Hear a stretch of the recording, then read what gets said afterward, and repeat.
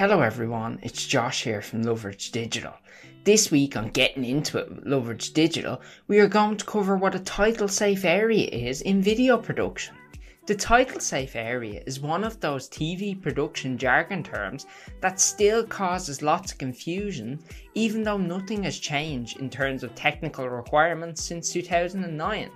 To truly understand why title safe areas are used, it's vital to understand how the first popular TV sets differed from the TVs of today. CRT, or cathode ray tube televisions, which dominated household TV sales starting in the late 1950s, were designed in a way that made the edges of the picture invisible to the viewer. In 1971, the Society of Motion Picture and Television Engineers made specific requirements to ensure that text and graphics would not get cut off by the CRT's rounded edges. Thus, SMPTE RP8 was created. It specified a title safe area for TV transmission, which was 80% of the screen rectangle with rounded corners. In 1963, SMPTE RP13 added a safe action area, which was a maximum image area rectangle that should contain all significant action in the video. This rectangle was 90% of the screen with rounded corners. Moving forward to 2009, CRTs were being replaced by fixed pixel matrix television, which in turn prompted SMPTE to develop a new standard, which was SMPTE ST2046-1, and a new recommended practice, SMPTE RP 2046-2. SMPTE ST2046-1 redefined the safe action area as 93% of the production aperture.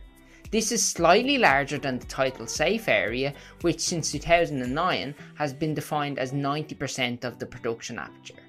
With this new standard, we also have more room for titles. However, because the new title safe area used the same 90% margin that was previously used as the safe action area in 1961, a lot of video producers are still confused.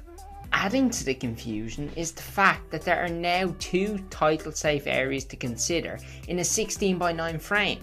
The 16:9 title safe area and the 4:3 title safe area. The 16:9 title safe area is used for both HD content and when HD content is being downconverted to standard definition. This is why many video producers will ensure that all graphics, text and frame composition elements are placed within the 4:3 title safe area.